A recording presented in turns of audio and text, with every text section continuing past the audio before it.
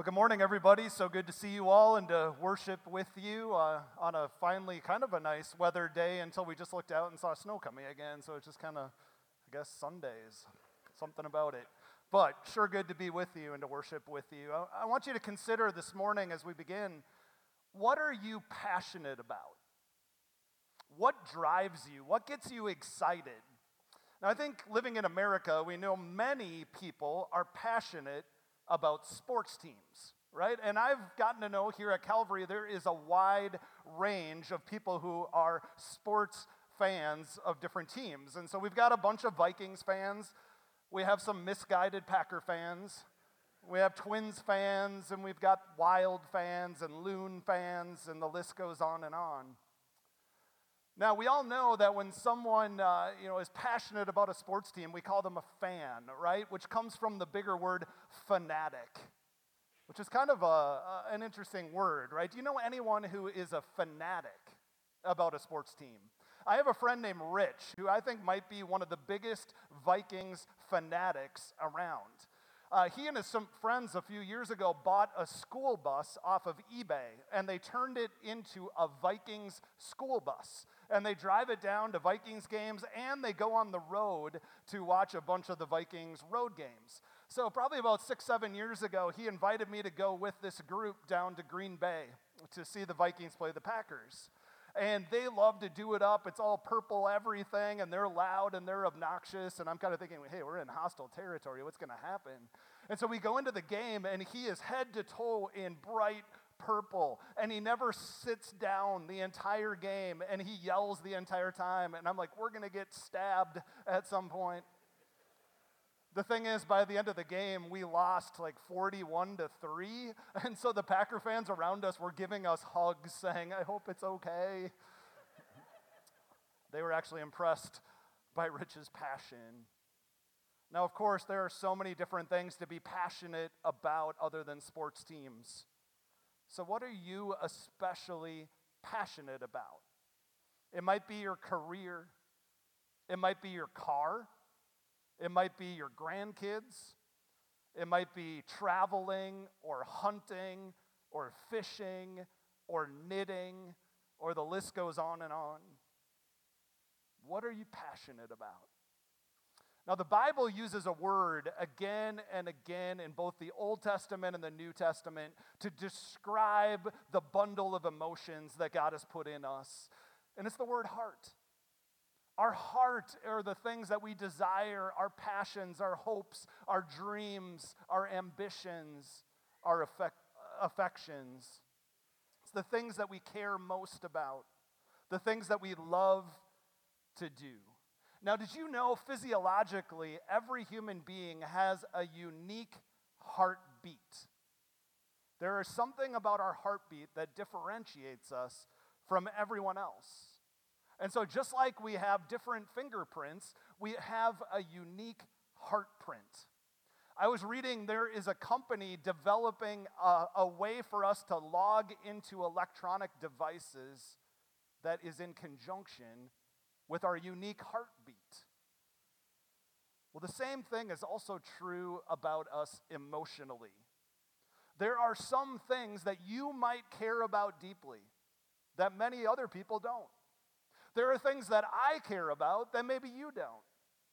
We each have a unique heartprint, a unique heartbeat. And that is something that God has wired us up with, something that He has put deep within us. And it helps describe how He's designed us to interact with the world. Now, one of the scripture verses that refers to this is Proverbs 27, which simply says, as a face is reflected in the water, so the heart reflects the real person. So just like you can look at yourself in the mirror, it's our heart. It's those emotions that God has put within us. It's that unique heartbeat that we have that reflects who we really are in Christ Jesus. Your heartbeat is one of the things that makes you most you. God gave you an emotional heartbeat that will race when you encounter the people, places, or things that God has wired you up to especially care about. So we're in the series called On Purpose, where what we're talking about is how each one of us has a distinct purpose that God has given to us. And the way we like to say this is, you were made on purpose for a purpose. It's no mistake that you are who you are, and that you are wired up the way that you are wired up, and that you are living in this place and this time with people in your life. God created you on purpose for a purpose. And for us to understand this and to live into it in the best way, we need to understand better how God has designed us to be as individuals and as a church. And so we've been using an acronym called SHAPE. And SHAPE stands for 5 different parts of who God created us to be. It's our spiritual gifts, our heart, our abilities, our personality, and our experiences. So last week we talked about our spiritual gifts. And our spiritual gifts are something that is given to us out of God's grace by the Holy Spirit. When we become believers in Jesus, one of the things that happens is the Holy Spirit takes up residence within us. The Holy Spirit dwells in us and becomes our guide and our teacher and our advocate. And the Bible also says that the Holy Spirit gives us spiritual gifts. And spiritual gifts are additional power to accomplish God's purpose. It's additional power that comes from God to fulfill the purpose that He's given to us. Every believer is given the gift of spiritual gifts. Now, while there might be many people in the body of Christ who have the same gifts that you do, every one of us has a different heart. You might be motivated to use your gifts in a different way than anyone else.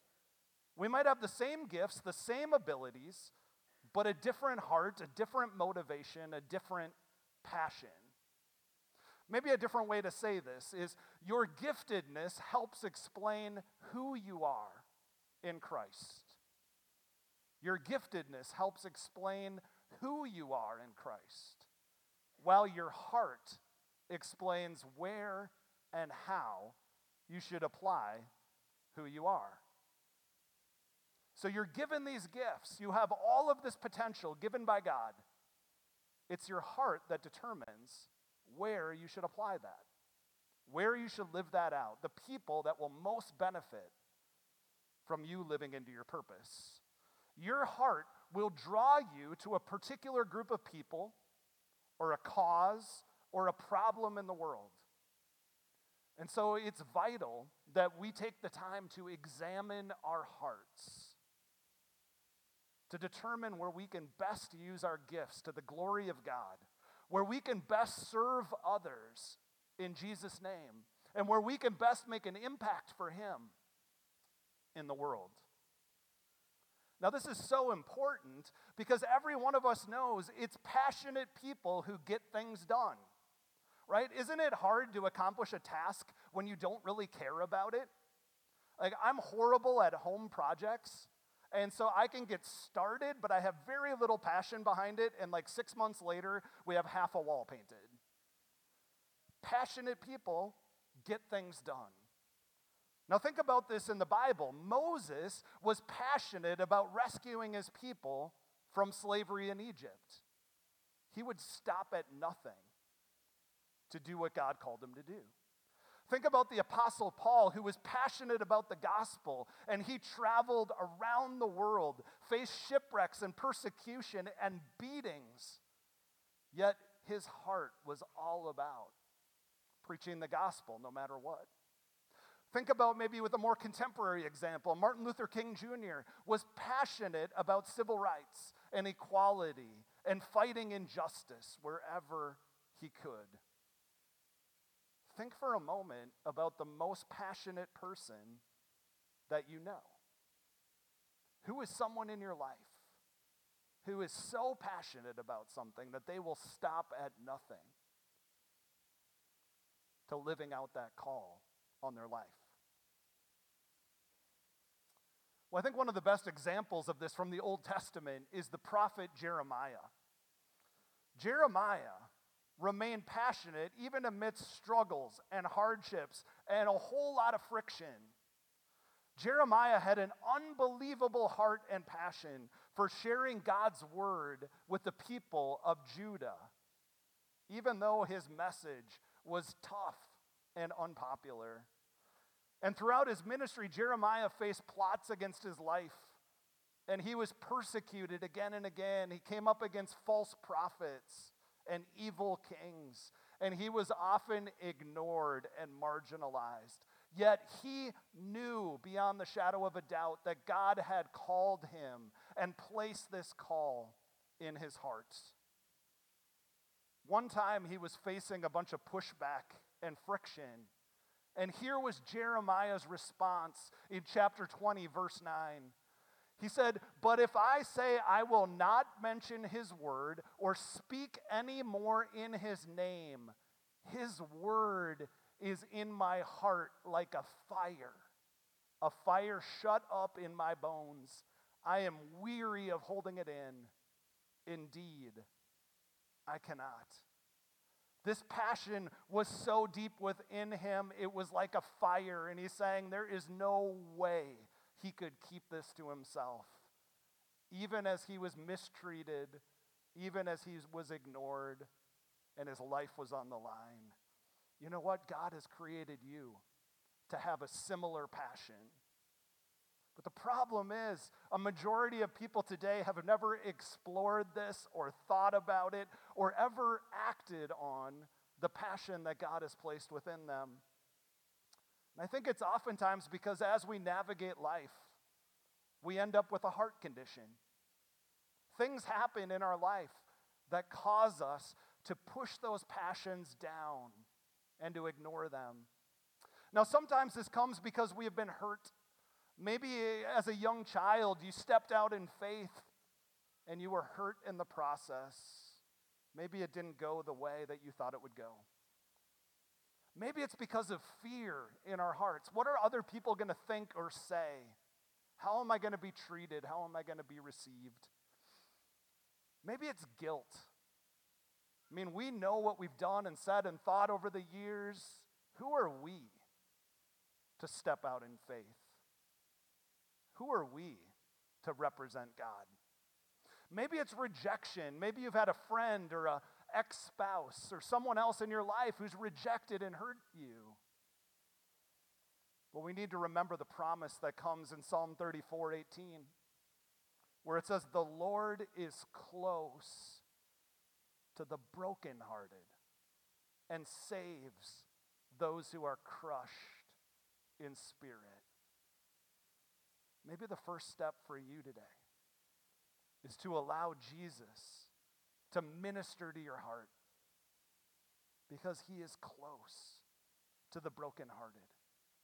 Because of his grace, he can heal your heart. He can deal with all the hurt and the fear and the guilt and the rejection that maybe you carry with you.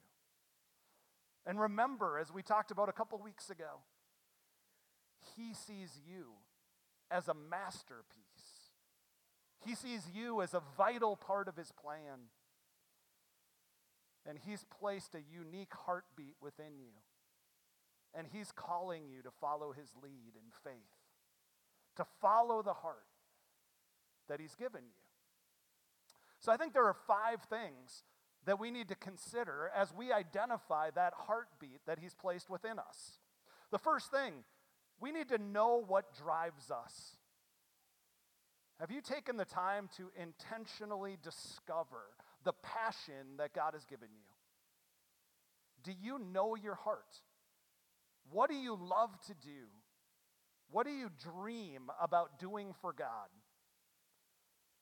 As you look back at your life, where have you been most effective? What makes you come alive? Oftentimes we stuff those passions and those dreams away because life gets so busy and so chaotic, and sometimes we are so practical. But God's purposes develop in our life when we listen to the heartbeat that He's put within us. We can best discover our design and our purpose when we focus on the passions that God has put within us and not cover them up any longer. Know what drives you. Number 2, we need to know who we care about. Now, of course, we are called to care about everyone, but God has placed people in your life that you are uniquely positioned to help and to reach out to. Remember, the Apostle Paul was specifically called to minister to the Gentiles, while Peter was called to specifically minister to the Jews. Who is God calling you? Who is God nudging you to help? And how can you use your particular gifts to help them? Now, you might be drawn to people in crisis, or people experiencing marital strife, or maybe people who are lonely. Maybe you're called to mentor teenagers, or to speak life into young children. Or maybe it's a specific demographic group. Maybe it's business people. Maybe it's married couples. Maybe it's single adults. Maybe it's young children. Maybe it's the elderly. Who do you feel like you can best impact for God? What ages or affinities are you most drawn to? How can you impact people in a way that maximizes the gifts that God has given you? Now, it's been such a joy getting to know so many people in this congregation who are doing precisely this. People who are living into their calling to help a specific group of people.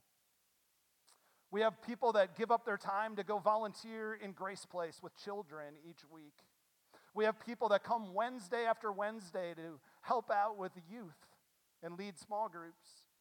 We have all sorts of people leading adult small groups.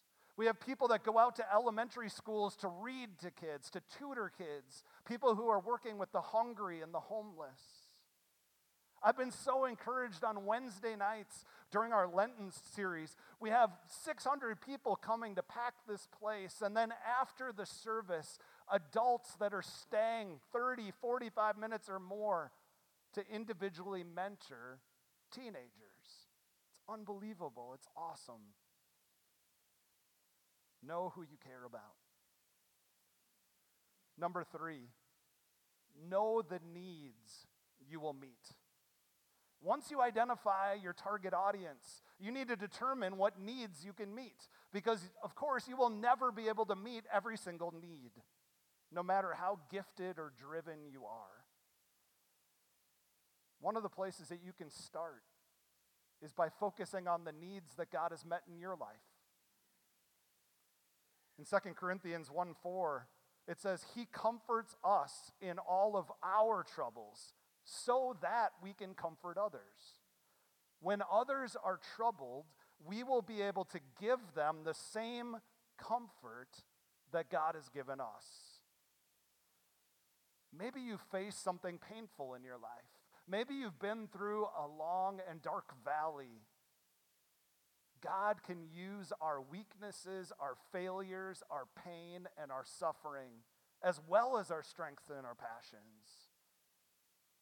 You see, the struggles that we have and that we've faced can maybe best connect us with others who are facing the same struggles in their life. Number 4, we need to know the cause that we will help conquer. Perhaps you've heard of a man named Millard Fuller before. He was a very, very successful businessman, and he left it all behind to follow the passion that God put in his heart. And his passion was to build homes for families with little or no income. So in the 1970s, Fuller and his associates formed an organization that I'm sure you've heard of, Habitat for Humanity. And 40 years later, Habitat has provided housing for thousands upon thousands of low-income families around the world.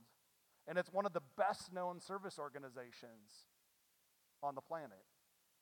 all because one man decided to use what God had given him to champion a cause greater than himself.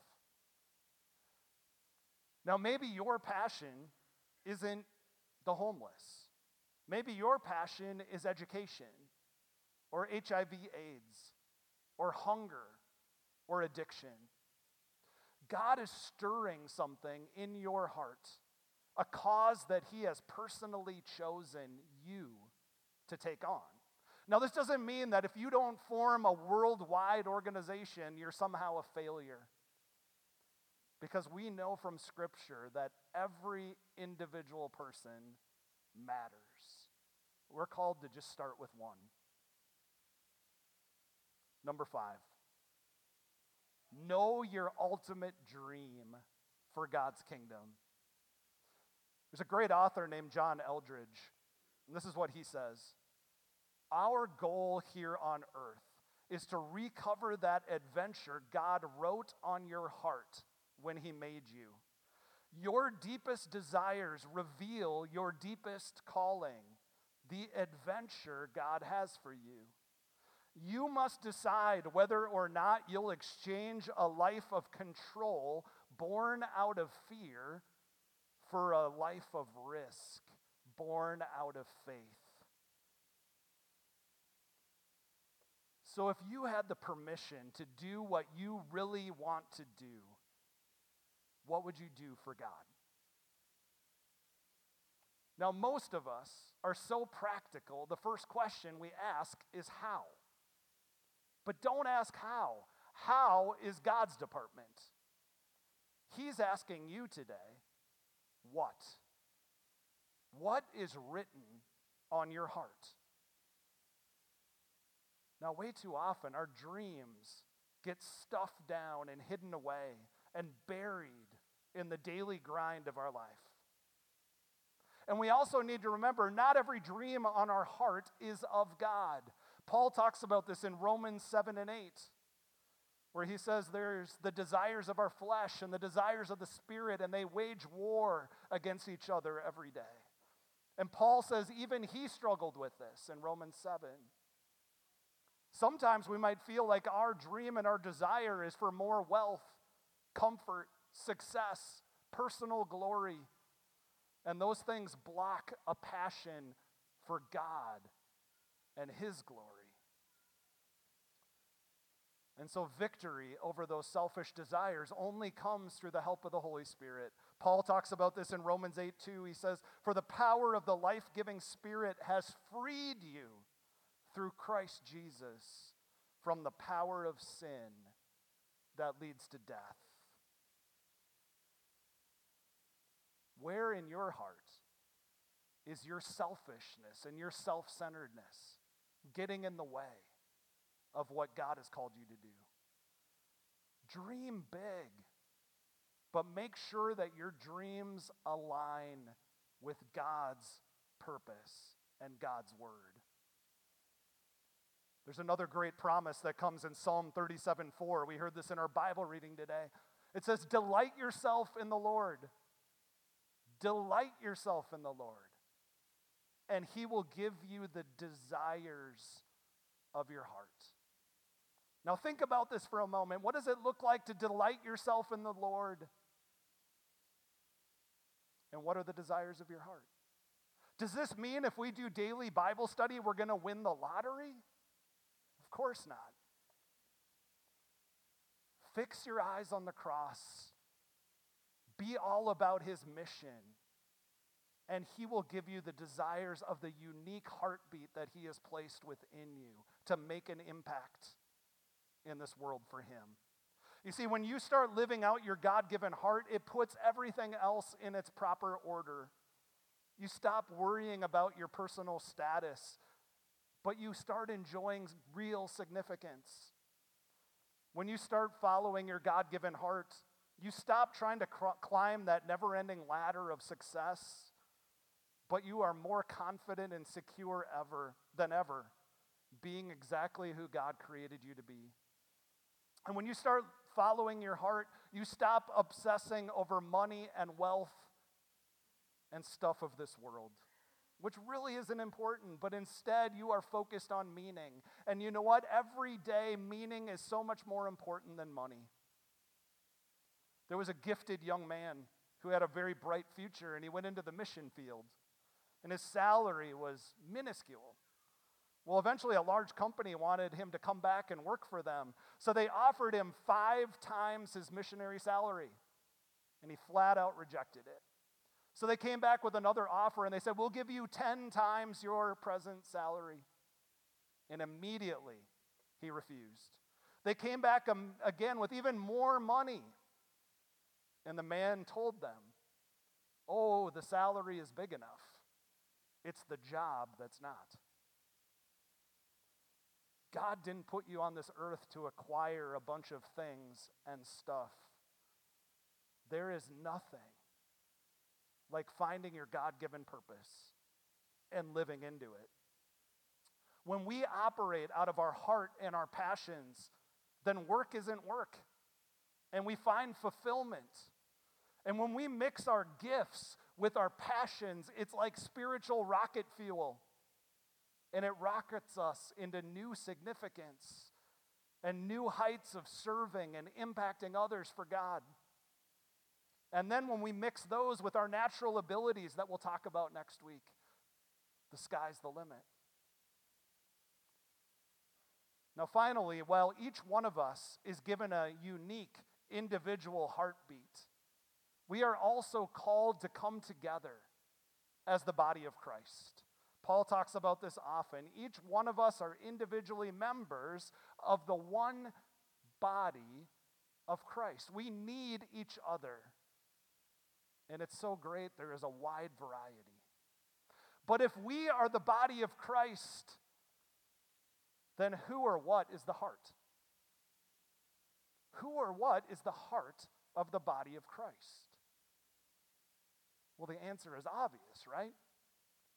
Jesus is the heart. Jesus is the heartbeat of the body of Christ. And so I think it's important as a church, as the body of Christ, to consider in what ways do we need a heart transplant? In what ways have we drifted from God's heart and God's passion for the world? In what ways can we do better at reflecting the heart of Jesus? Now, Jesus was very clear on what his passion and his heart was as he came into the world. When he was asked why he was here, he said he came to seek and save the lost.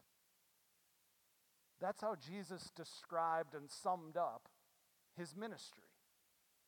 In Luke chapter 15, he tells 3 different stories, and he starts out with one where he talks about a shepherd who leaves his 99 sheep to go find the one lost sheep. That's his heart. That's his passion. That's what he calls us to. And then right before Jesus leaves this world, he gives us a mission. He says, go and make disciples of who? Every nation. That's the heartbeat of Jesus. Is our heart like his heart?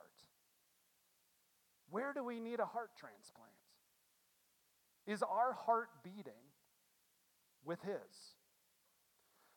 When we allow Jesus to be our passion and to be our heartbeat, well, then everything changes.